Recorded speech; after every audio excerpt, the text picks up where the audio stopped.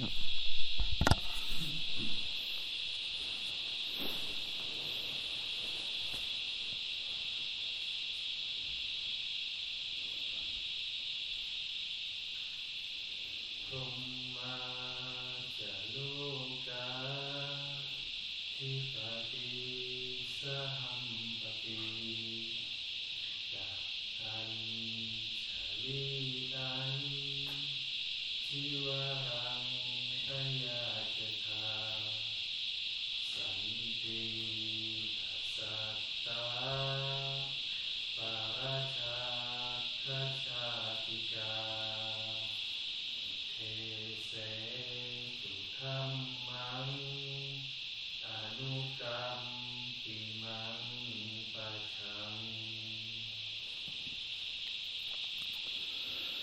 ะโมตัสสะภะคะวะโตอะระหะโตสัมมาสัมพุทธัสสะนะโมตัสสะภะคะวะโตอะระหะโตสัมมาสัมพุทธัสสะนะโมตัสสะภะคะวะโตอะระหะโตสัมมาสัมพุทธัสสะบุตตังธัมมังสังฆังนะมัสสามิ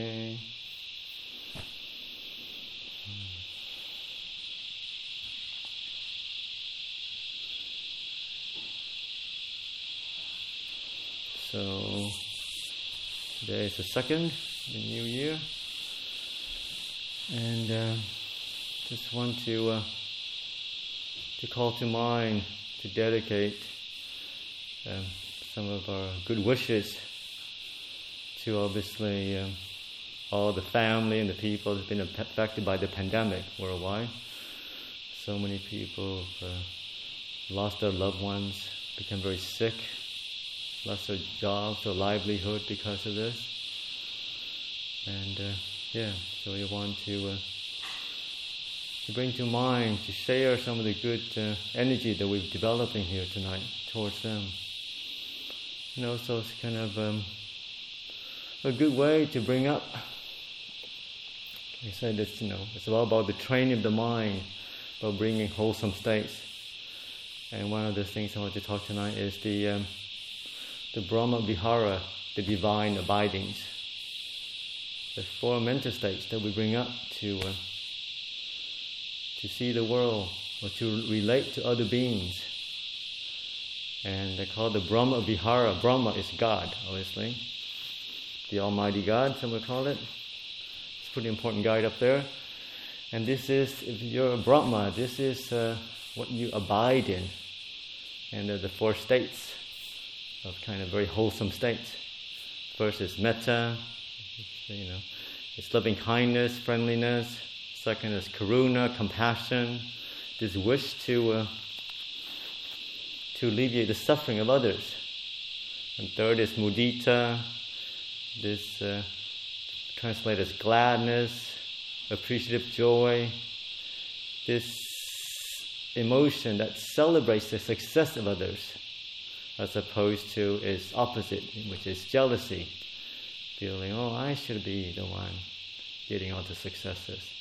But instead we celebrate the success of others. And the fourth one is equanimity. If you translate as that, it's upekkha. That's equanimity, equipoise, ability to maintain steadiness when we relate to the world.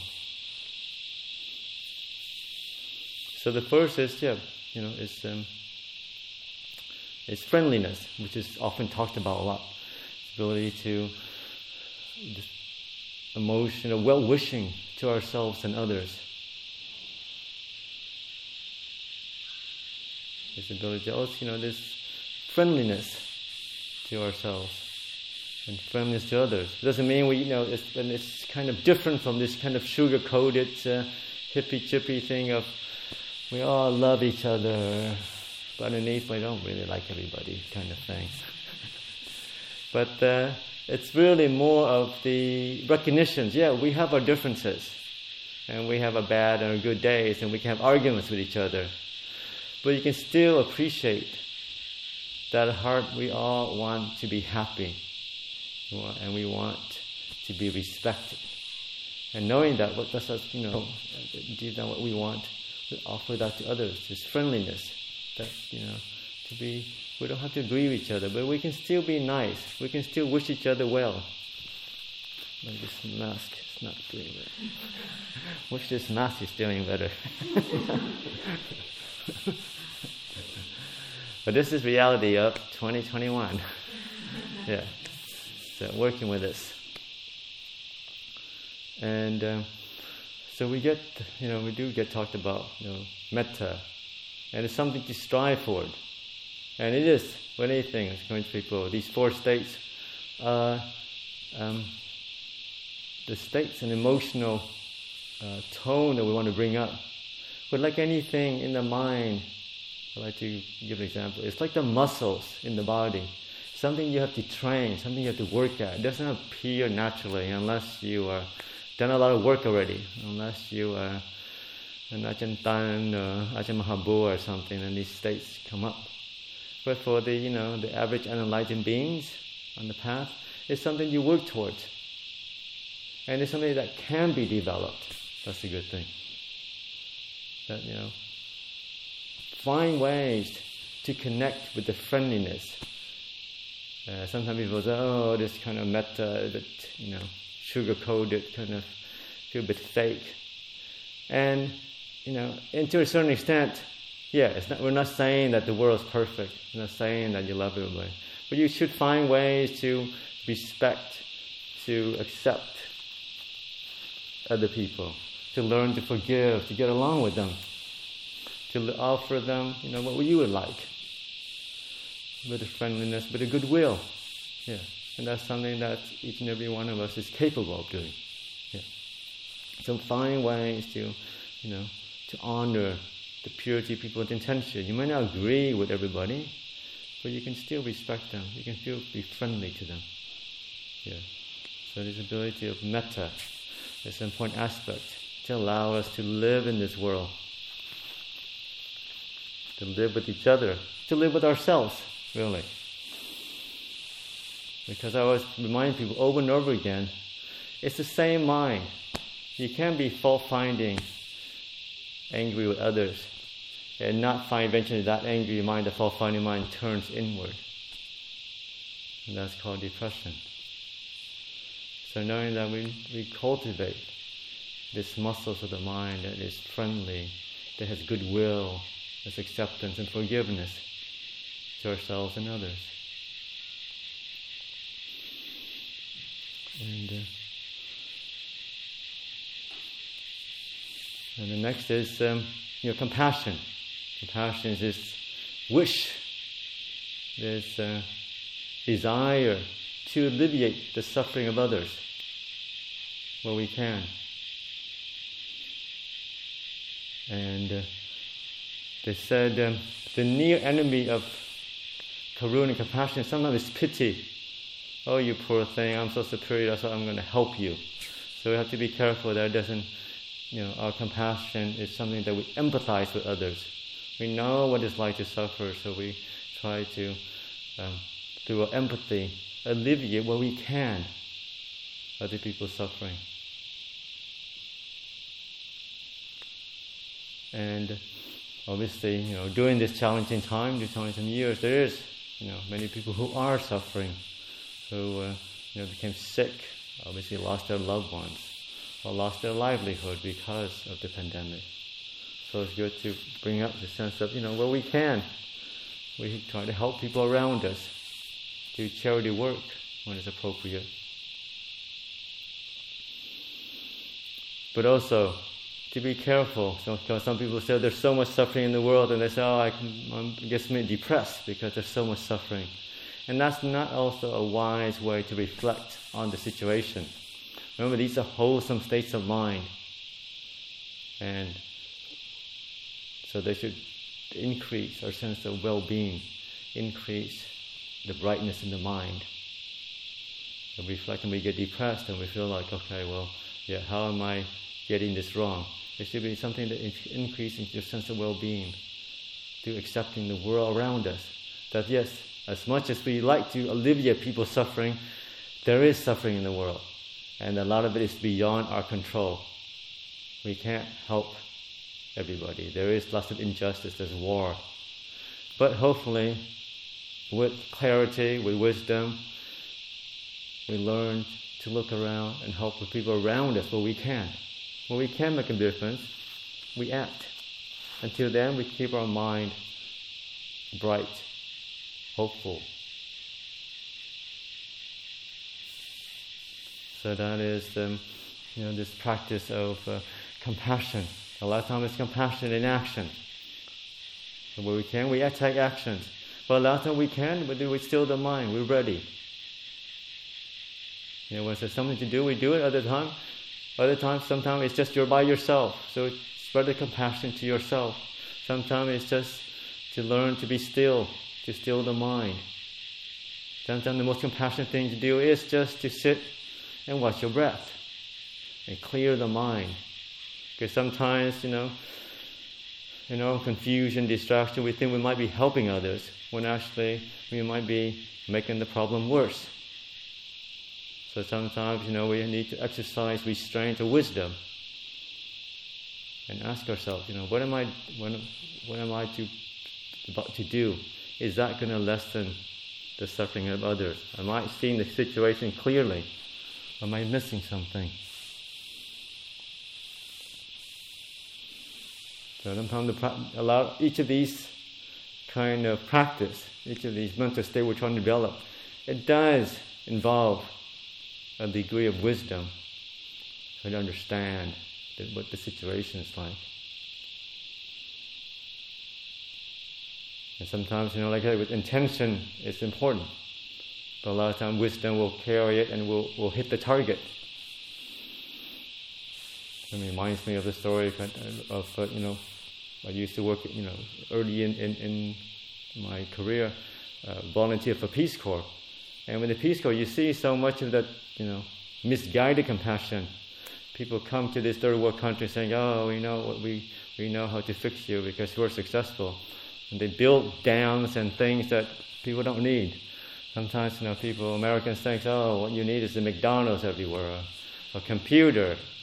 That's what Bill Gates says. That, "Well, I've got lots of money. Why don't I give a computer to everybody, all the students in Africa?"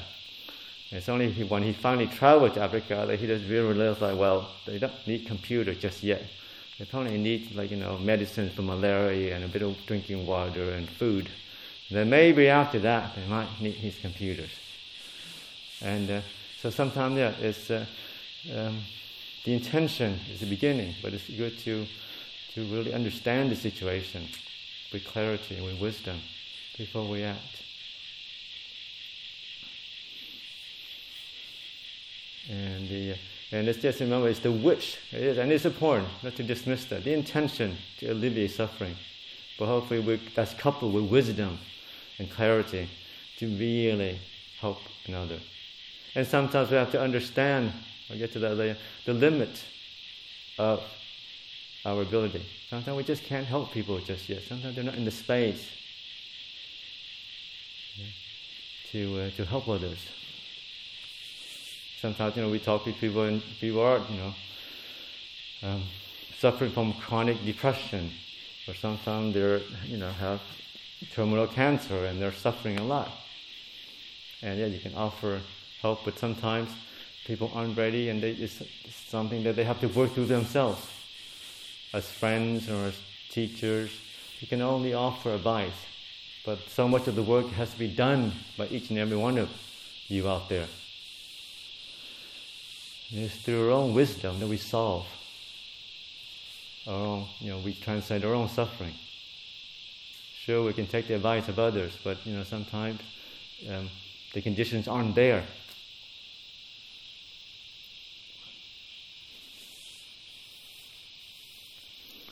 So moving on to mudita, this emotional tone of celebrating the success of others. Sometimes we live in this social world of comparing, judging others, that we get very easy to get in the world, being jealous of other people's success. I was talking to a relative because of New Year, and unfortunately she's not having a very good time. A lot of it is, so much of looking at the world in the not so correct way. She's feeling very depressed and lonely. And she says, these holidays is difficult for a single person, a single mother or whatever. And everybody's got their partners, and I'm by myself, and I'm so jealous, and why does this happen to me? And you can see sometimes, it's natural to feel that, why doesn't these good things happen to me? It's also an unhealthy way to look at the world. And it does take just a turn of perspective. Instead of saying, why doesn't these good things happen to me? Why am I blessed with a body that can sit perfectly still for 2 hours? Instead of some other ones who come and sit perfectly straight. And it's like they're having such a great time. And I'm struggling day in and day out with this body of mine, this bad knee or bad back, this stupid nose that won't breathe properly, or whatever issues that we might have. But we can celebrate the success. Yes, it's wonderful that some people have very good genes, that they are very healthy all the time. It's wonderful that people achieving their success. It's wonderful that a lot of people in the world are with their loved ones during the holiday seasons. I may not be with my loved ones, but that's okay. I'm happy for them. I'm happy with the fact that people do have a warm house to go to, have friends to support them in this time of challenging time. Because as I say over and over again, it is through celebrating the success of others that we are also sharing that happiness. When we see something, you have a choice. Do you want to share in that happiness, or do you want to disconnect yourself by saying, why doesn't this happen to me? Why am I stuck here in this lonely apartment by myself? Or I can say, no, I'm happy for you. I'm happy that you're receiving all this happiness and well-being. And ultimately, we are all in the same family, the same team. We're all relatives to old age, sickness, and death. We're all relative. We're all born into this world alone, and we'll leave alone, really. And we're all, subject to the same thing, body and mind, suffering at times, happy at others. We all have a body. We know what it feels like to have this, to have the aches of the body. When you're in your 20s, maybe not yet. When you're 30s, but it'll come very soon, unless you have a great DNA. But even that, there is also the aging process. And there's, the 5 reflection we talked about. There's a separation from what we love, not getting what we want. Nobody in this world, no matter how much power, how much great karma they have, that they are not separated from what they love at some time in their life, or that they don't get what they want. Even kings and emperors do not get what they want. So knowing that, we can empathize with each other. We know we're part of the human family. And that there is, and each and every one of us suffer at one time or another. So when we see suffering, we know it ourselves. You want to do. You want to lessen the suffering. And then when you see the success, you know what it feels like to get what you want. Then you also wish that for others. May you always receive what you want. May all the success that you ever wanted come to you. And sometimes I do use that. It's great kind of a metta meditation to call up the people in front of you, wish your loved ones, say, may you have all the success you want. And then you can go to even people that you don't know so well. Because we know at heart we're all humans. We all want to, that sometimes it's hard to get what we want, but it's nice when things come together and you're like, oh yes, success. These things I'm building coming together, or this project I'm working on turned out really well. Or I got really high marks in my classes. Or I got this big raise. Or the projects I did came together. It's nice. So we wish that on others. So we celebrate the success of others. We rejoice. So that's why it's translated as appreciative joy times.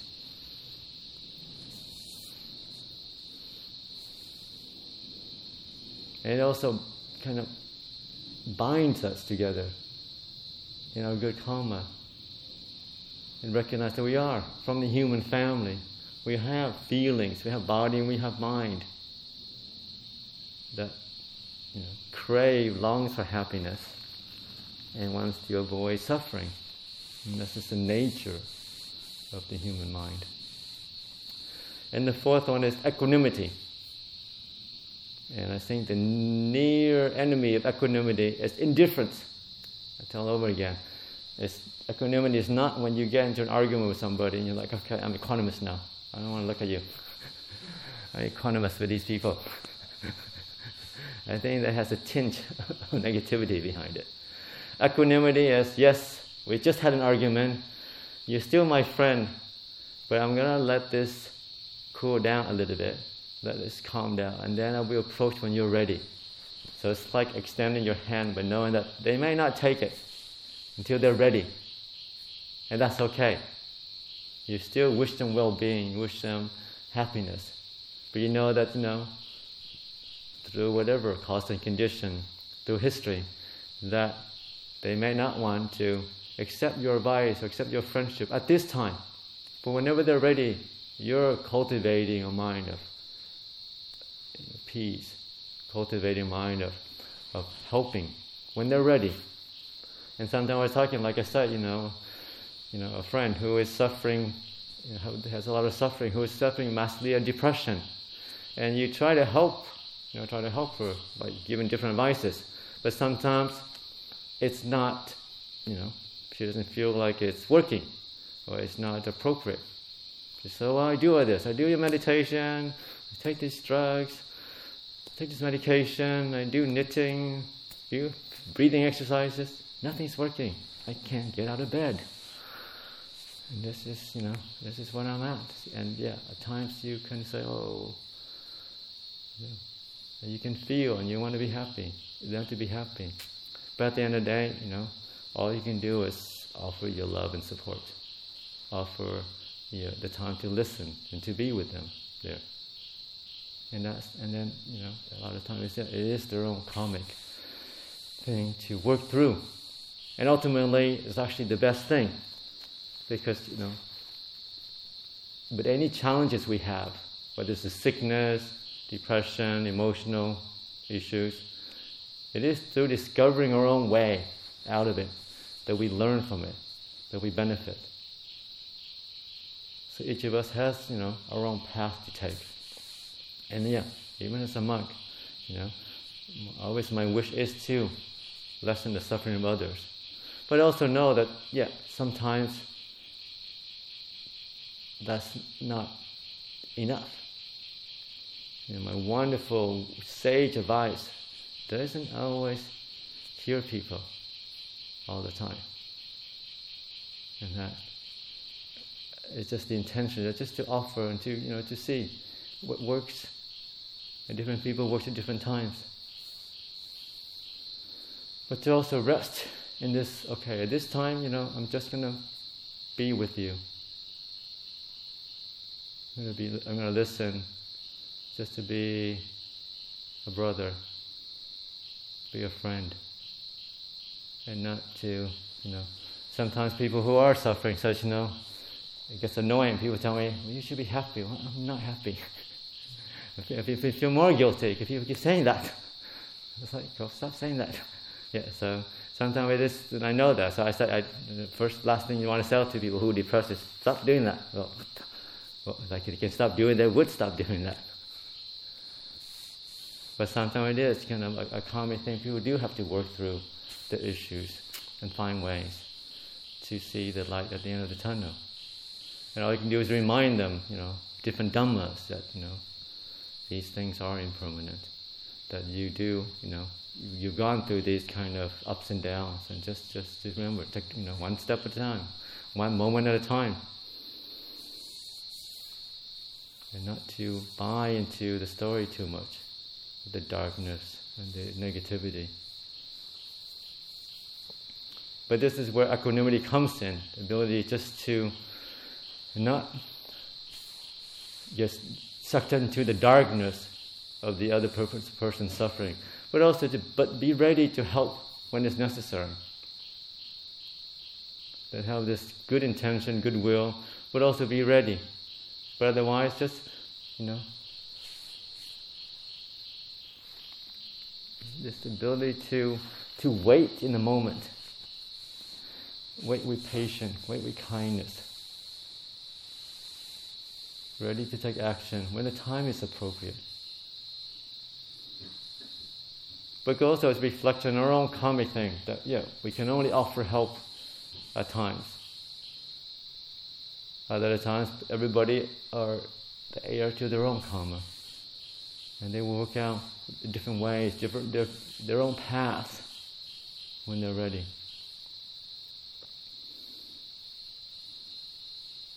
Because sometimes I do get people coming and say, I think I have too much compassion, Ajahn. When I read these stories in newspaper, the flooding and the tsunamis, I get so depressed about all this, suffering in the world, and so I can't read newspaper anymore because this affects me too much.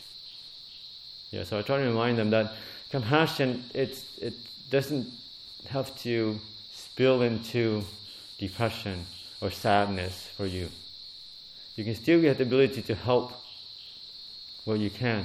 But also, there's a lot of wisdom involved in this ability to help, that we have to accept the human condition, that these things do happen, and that no powers in the world, no matter how developed we are, that we're not going to be able to save, predict the tsunamis, or even predict the earthquake that comes from time to time. That people will get hurt. Maybe we can predict earthquake, but though different ways, pandemic happens and different ways happen. That there are people who there's always going to be a certain amount of suffering in this human realm. And a lot of time, a lot of suffering can be alleviated. We accept that this, in the human realm, there is a amount of suffering. That's what the Buddha is talking about. But we can grow from that. Learn to help what we can. Obviously, when there's a tragedy effect, a natural disaster, help what we can. We certainly help, to alleviate the sufferings of the people around us, as well, people we live with, through our speech and kindness and thoughtfulness. So it's always something to do. That's what I mean. So it shouldn't be because through compassion we feel sad. Sadness just depletes your energy. But use our mindfulness and wisdom to find ways little ways we can help ourselves and the people around us. So those kind of the 4 divine abidings that we're trying to cultivate, like I said, the muscles of the mind. And we could cultivate in different situations. There's loving kindness, compassion, intention to alleviate the suffering, to lessen the sufferings of beings, not just human beings, also or animal beings around us. And there is mudita, appreciative joy, gladness, celebrating the success of others, be happy for their happiness, and equanimity, this wish to help, but also have the wisdom and the restraint to sometimes the timing is not right yet. We still have friendliness, we still have compassion, we want to help when the time is appropriate. Until then, we rest in steadiness, in stability, in brightness when the time is right. So I offer that for your reflection tonight.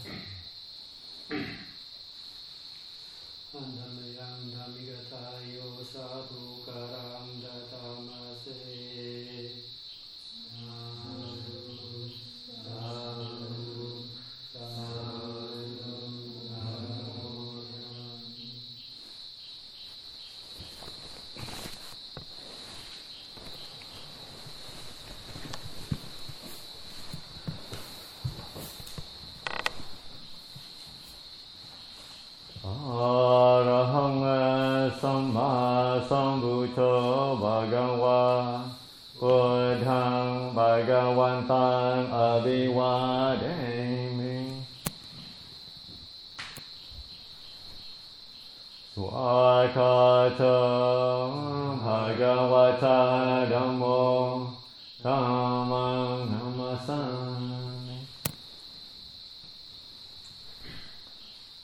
Supatipanno Bhagavato Vasavaka Sangho Sangham